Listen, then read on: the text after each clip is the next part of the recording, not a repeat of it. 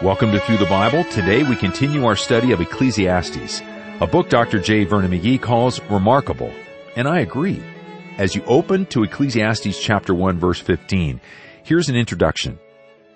Our study today brings us to Ecclesiastes, the first chapter at verse 15. That's where we're going to begin. We hope you have notes and outlines and that you will be following the study with the notes and outlines and a Bible open to this place. You'll find all of this will make this more interesting, more understandable, because we have come to a remarkable book. It's God's answer to modern-day humanism that has saturated our society today. And in this particular section we're coming to today, Solomon is going to exhaust the subject of education and show that that does not satisfy. The getting of knowledge is a weariness to the flesh, he says. And then he turns to pleasure. He had access to all the pleasures of the world. He was the richest man in the world. He could buy anything he wanted, and he was king, and he certainly had the authority to do it.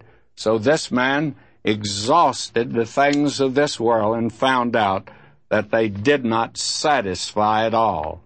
And humanism today, of course, uses that method. Now, you will find them working in the field of education today. Education is built on this.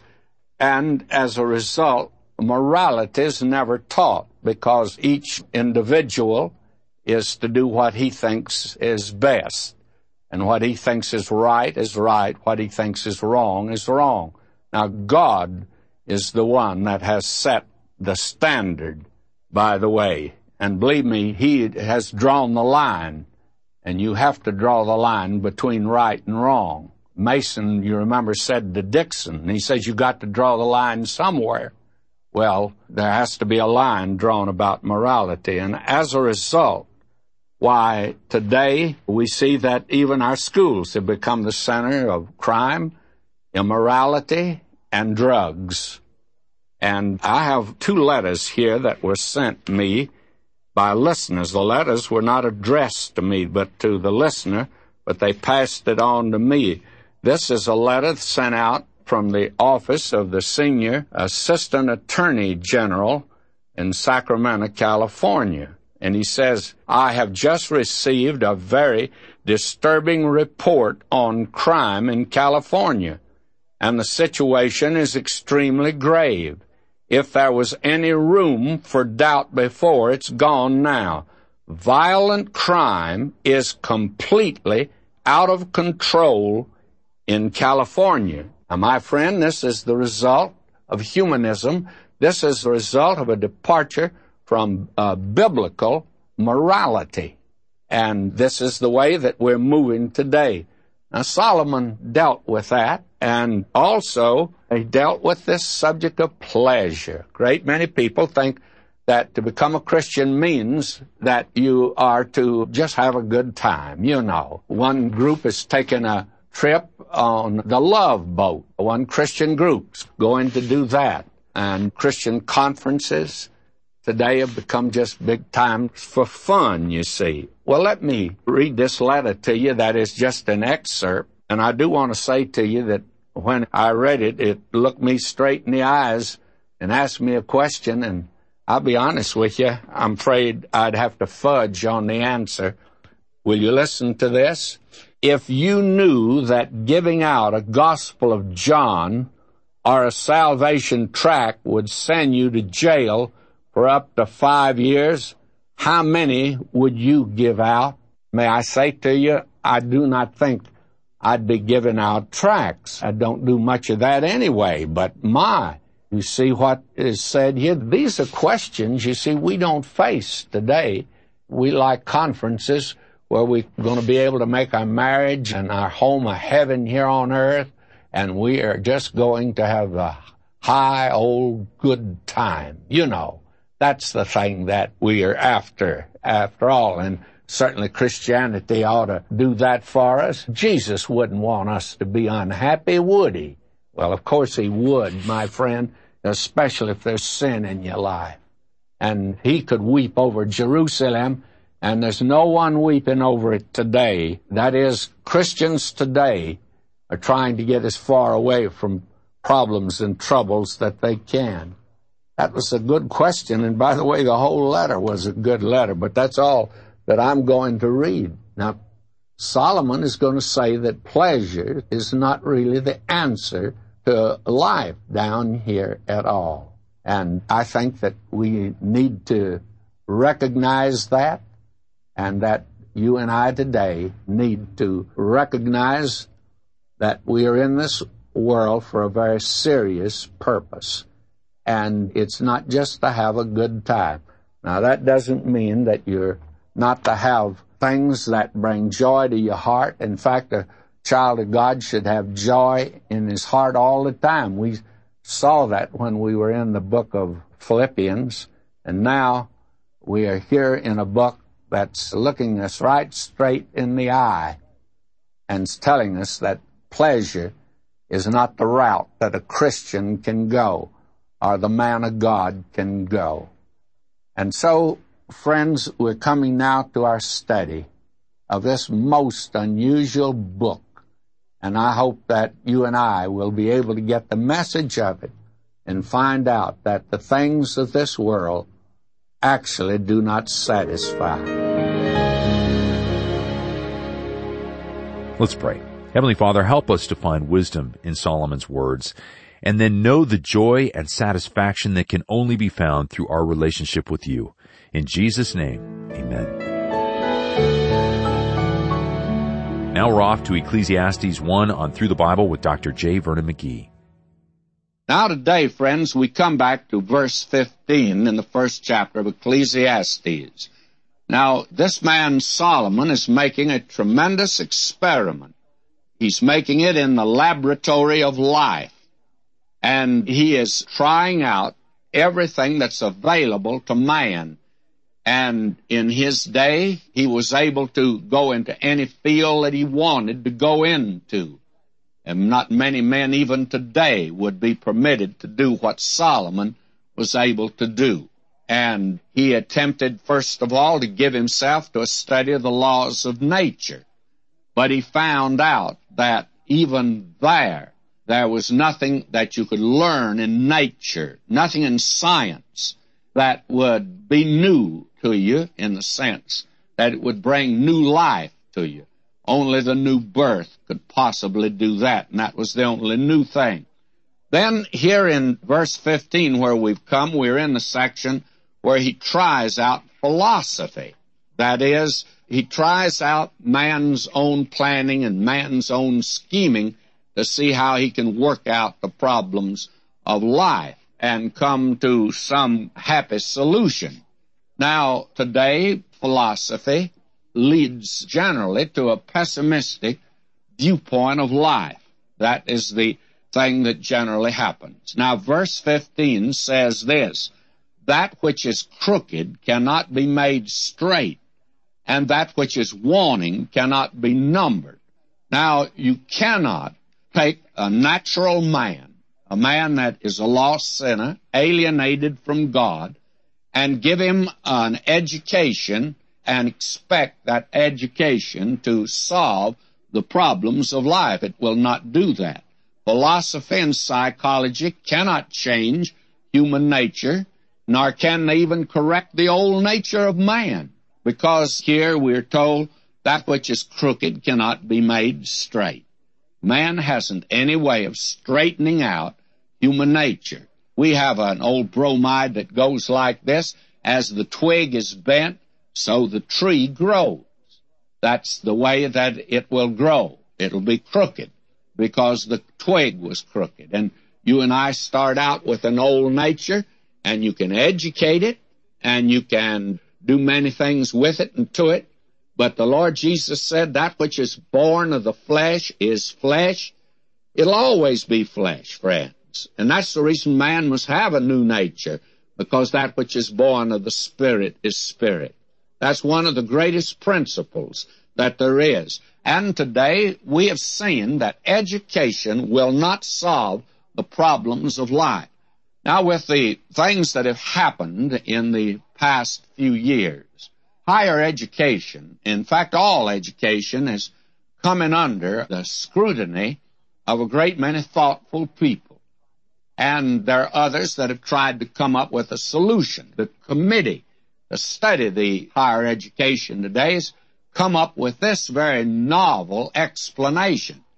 They say that the riots on campuses and all of this immorality that's taken place is because of the fact that the young people today are inquiring more, and they are more interested in politics and in what is happening in their world. Well, I would say that that's true, that there is an interest today because of so many terrible things happening, and because of the news media through television and radio and paper today really gathers it from the four corners of the earth in a day and lets you see it and hear it in that evening, so that we're more aware of what takes place in the world today than we ever were before. There was a time when it would be 6 weeks before they'd find out who really was elected president after an election. It took that long to get all the information in. Today they can tell you who's going to be elected before they have the election. That's a novel way of going at it, but that's what they do today. So that we've come a long way, and I would concur with the first part of it, but I disagree heartily with the last part of it, which says that is the reason that young people have been led to rioting and this type of thing, because that it's not a deterioration on the campus, but actually improvement. Well, we have come to the day that Isaiah said they're going to call good evil and evil good, and they do that today.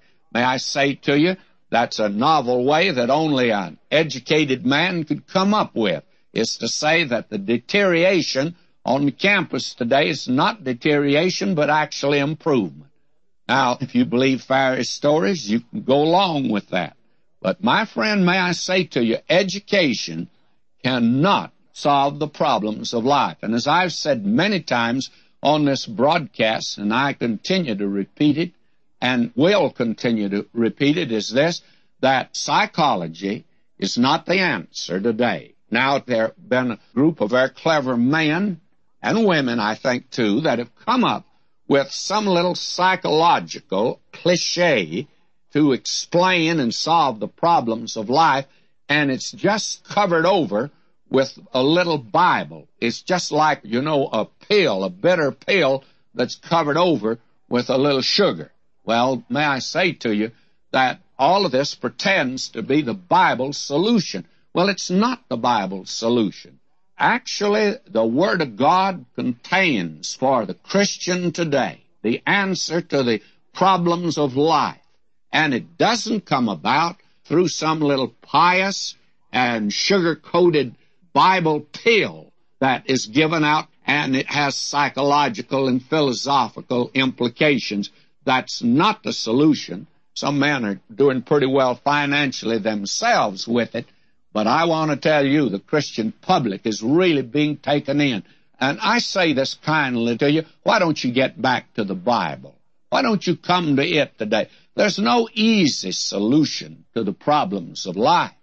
And studying the Word of God requires a great deal of, I would say, mental perspiration. And it's needed today. And it's needed today in the church. So that Solomon found out that philosophy and education and psychology did not have the answer to the problems of life. Now, will you notice what he says in verse 16? He says, I communed with mine own heart, saying, Lo, I'm come to great estate, and I've gotten more wisdom than all they that have been before me in Jerusalem. Yea, my heart had great experience of wisdom and knowledge. Now, this man was led to a certain amount of, I think, arrogance, a certain amount of conceit, since he was wiser than the others. And knowledge, as Paul says, puffeth up. It always inflates an individual like a balloon if he feels like he's a little smarter or better educated than those that are around him. But again, education has to fall back on experience, and experience is something you cannot trust. It has to be tested by the Word of God. The thing today is that a great many people are testing the Word of God by their experience. My friend, you need to test your experience by the Word of God and see if it will stand up in under it. Now, will you notice verse 17? He says, and I gave my heart to know wisdom and to know madness and folly. And the very interesting thing is that wisdom and playing the fool are not very far apart. How many smart men in the history of the world have played the fool? Solomon did. He's one of the most notable examples of that. The man that we call it the King James Bible, of course, he actually had nothing to do with the translation of it in doing any translating. He never would have been capable. You know why? He was called James the Fool. And the reason he was called that, because that's what he was. But he thought he was a very smart individual. Verse 18, for in much wisdom is much grief, and he that increaseth knowledge increaseth sorrow. Now, joy and satisfaction do not increase in ratio to the increase of knowledge. Someone has said that when ignorance is bliss, it's folly to be wise. And there's a certain amount of truth in that. In much wisdom, there's much grief. The more we know, the more we increase our problems. And life today has become tedious, and it produces tension, and all of these scientific gadgets that we have around us are making life almost unbearable.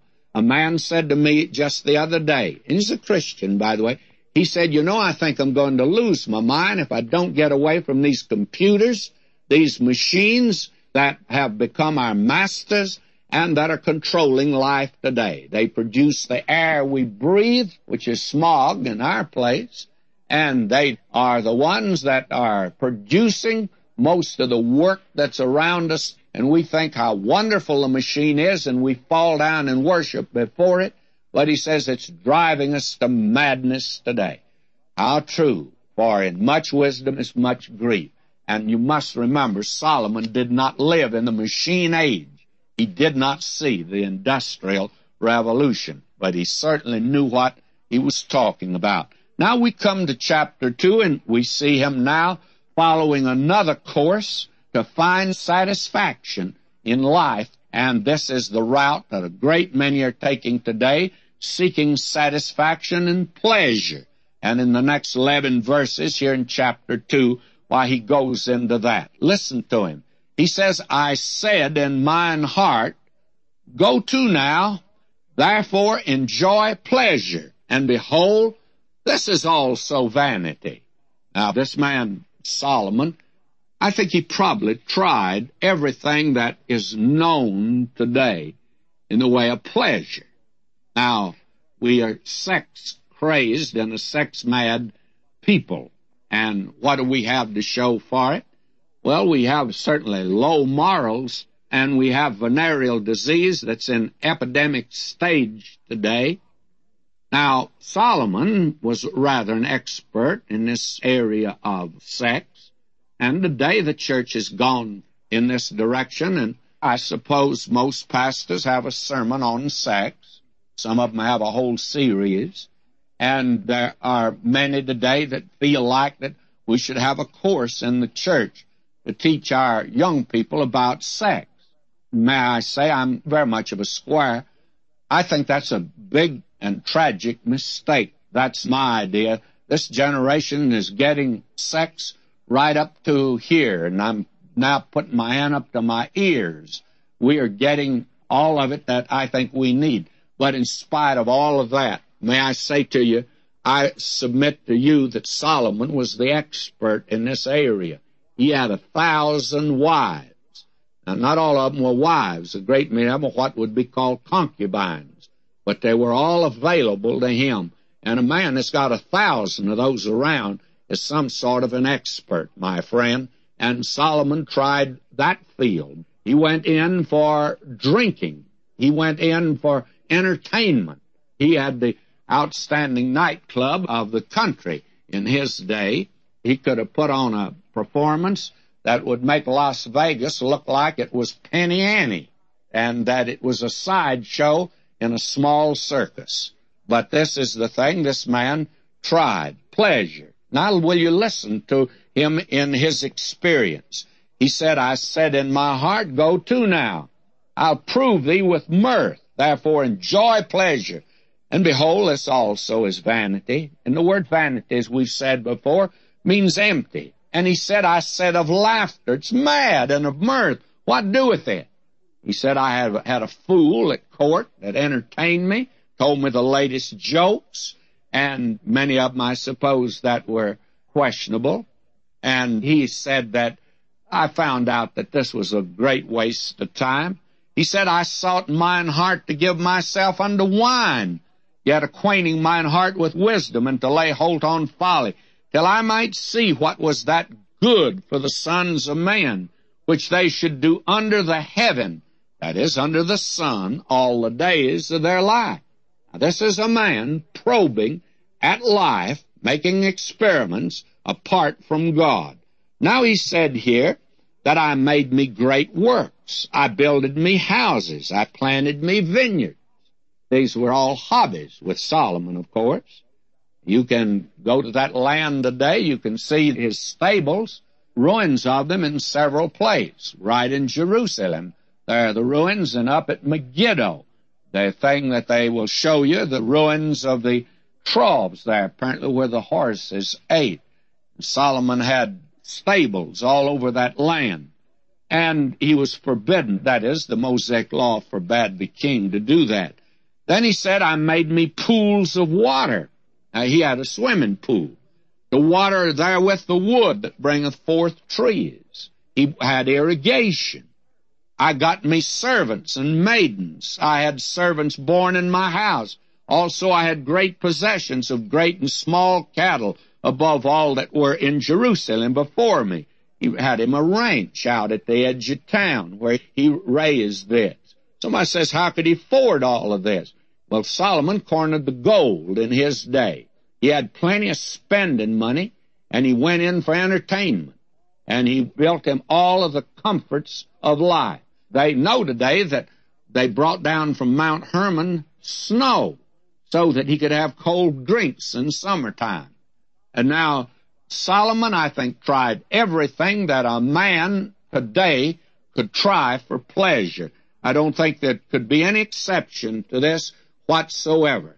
And it just didn't seem to work out. Listen to him. I gathered me also silver and gold, and the peculiar treasure of kings and of the provinces. I got me men singers and women singers.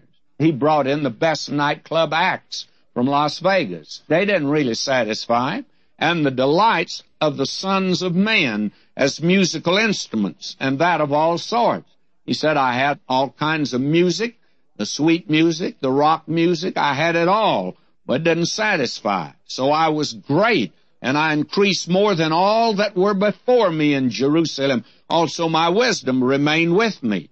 And whatsoever mine eyes desired, I kept not from them. I withheld not my heart from any joy. For my heart rejoiced in all my labor, and this was my portion of all my labor. Miss McGee and I are out a great deal in conferences, and one of the things we like to do some evenings to get away from everyone after a service, we just walk through a shopping area. And I have said to her, would you like sometime to be able to buy everything that you see and want? She said she wondered how it would feel to do that. Well, Solomon did that. Anything that his little heart wanted, why, he bought. And as he looked out upon this world, there's nothing that it withheld from him. Now the question is, would this bring satisfaction? Would it bring joy to his heart? I think you already know the answer, but we're going to see that next time and the reason for it as we continue to move on through this book. So until next time, may God richly bless you, my beloved. We'll see you next time as we make our way through the Bible. Until then, you can reach us at 1-800-65-BIBLE or ttb.org. Jesus made it all to Him I owe. Sin had left a crimson stain, He washed it white as snow. We're grateful for the faithful and generous support of Through the Bible's partners, whom God uses to take the whole Word to the whole world.